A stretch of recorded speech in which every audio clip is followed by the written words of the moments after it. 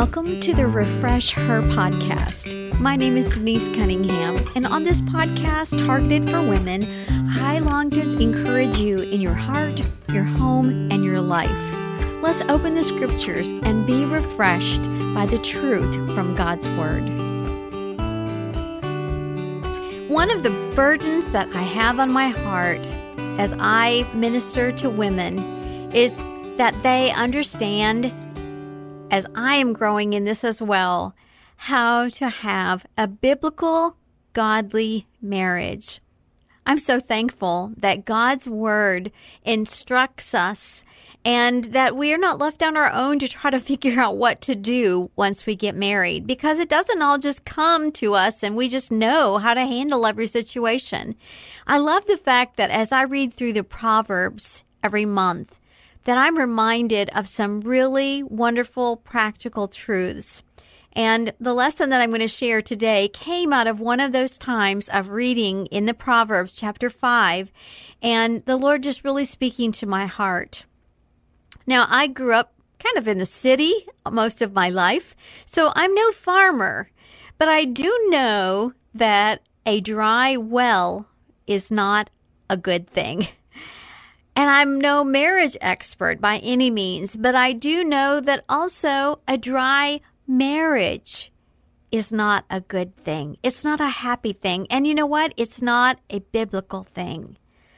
I want us to get the picture, first of all, of what it means to have a dry well. And I looked this up on the internet, and I learned that there are some symptoms that you can look for to see if your well on your property is going dry. Now, here's some of the things that you might notice. You might notice the taste of the water has changed. It's not quite as sweet as it used to be. You will also notice that the water is murky instead of it being clear. A third symptom is that the pump on the well is turning on and off more frequently. And then lastly, the fourth thing is that the faucet is sputtering. These are all signs that the well could be going dry.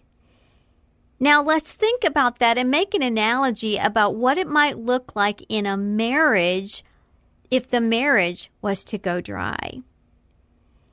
Marriage isn't as sweet as it used to be. Spouses' hearts, either one or maybe even both of them, are working out of the flesh instead of the spirit.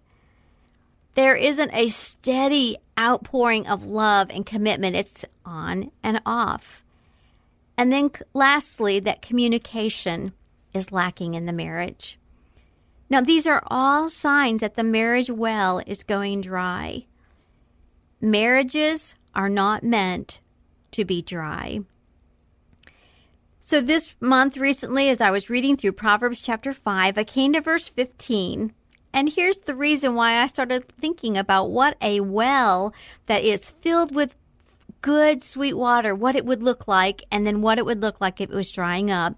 Proverbs 5:15 says, "Drink waters out of thine own cistern, and running waters out of thy own well." So when you think about a healthy well that is pumping into a home, there are running waters. But in this passage, the Lord is telling us that our desires need to be satisfied from our own marriage relationship. And God intends us to have a marriage relationship that is fulfilling. Maybe not happy all the time, of course not, but that it is fulfilling and that it points to the gospel. So today I want us to think about what those running waters would look like if they were running freely in our marriage. You can't drink if the well has gone dry.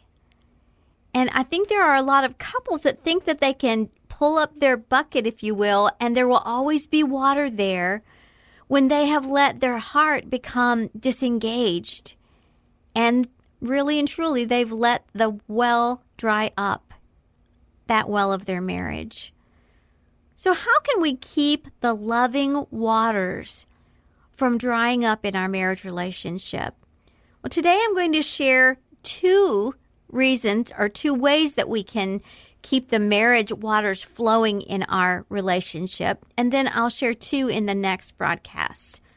So the first danger sign that we see in a physical well is that the water doesn't taste like it used to. And so making that application for our marriage isn't quite as sweet as it used to be. Sometimes all of us, we would say that. Whatever circumstances come into our relationship, something has happened and you just think, this isn't as sweet as it used to be. So how can we cure that problem? How can we make that marriage sweet like it started out to be? I think the answer is simply treasure marriage. And treasuring your spouse too. They go hand in hand. We need to see it as the gift that God intended it to be. I think it's really important for us to remind ourselves why we got married in the first place. What was it that made you say yes? It's really healthy, I believe, to occasionally go back to maybe your journal, or if you're fortunate enough to have a video of your wedding, to go back and look at that, or to look at letters that you may have written to your spouse or notes, and read over those things. Watch it again and be reminded of what your marriage looked like at the very beginning. So let me give you some ways that you can treasure your marriage. First of all, just asking the Lord to help you love your husband as the years pass, as you both age and as your needs change. Now, obviously, as the years go by, there are obvious physical changes that take place over the years. There are thicker waistlines sometimes, and there are thinning hairlines. But sickness or accidents can bring changes that could either be temporary or they could even be permanent. It changes things. There are emotional needs that change. Times of sorrow, childbirth, gains and losses make your needs different than when you first married. And of course, just age itself also brings changes that we might not have thought of. But they will need some sensitivity and they will need love to cover them. Little things like hardness of hearing as you age, or the inability to drive or to be as active as you used to be. When we got married, we promised to love until death. And it's a good thing to remind ourselves of that when sometimes these unpleasant things step into our relationship. Just ask God to help you to be sensitive about how you can change in your approach to your husband and help him during those changes. And handle those things with tenderness so that the well is going to be filled with sweet water and not bitter water. Secondly, we can keep close to our heart how the Lord brought us together and all the reasons we got married in the first place.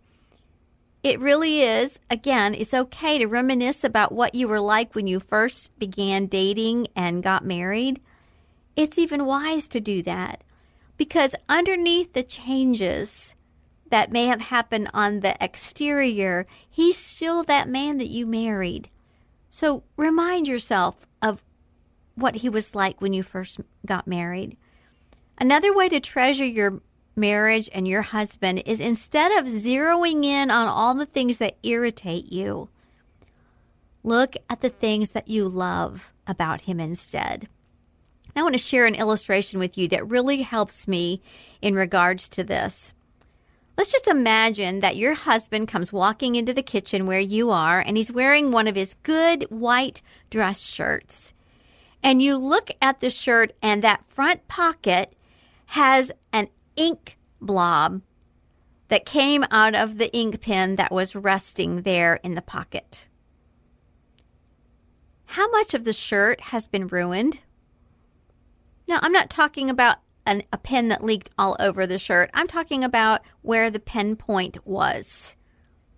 Maybe 1% of the shirt has been ruined. Maybe even less than that. But where do our eyes land?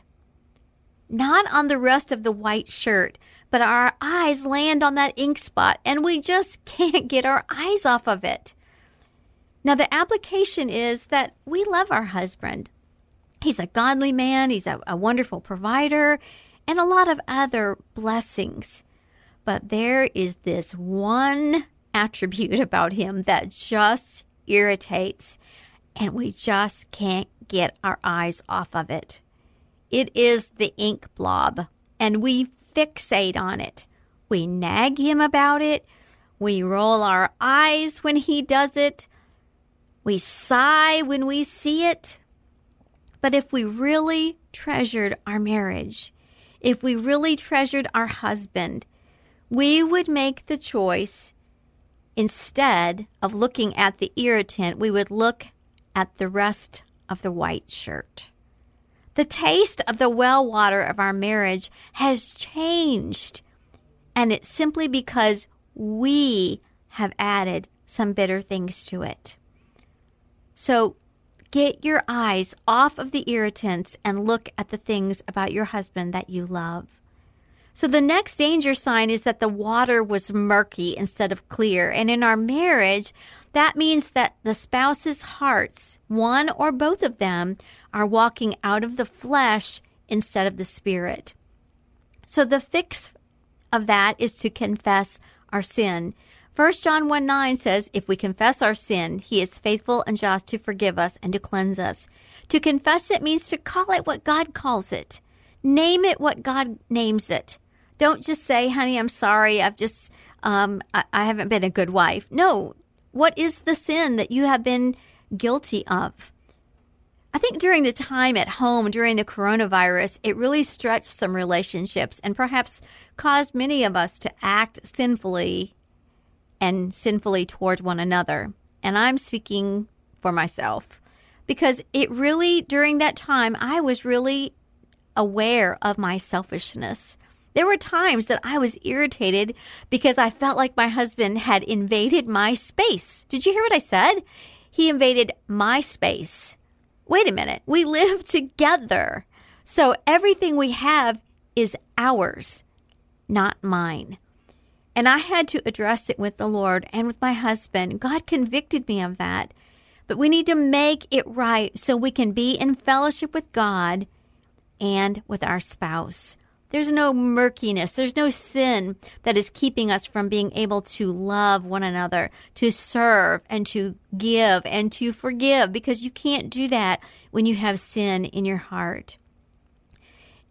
The truth is that we cannot do anything about our spouse's heart. We are responsible for our own.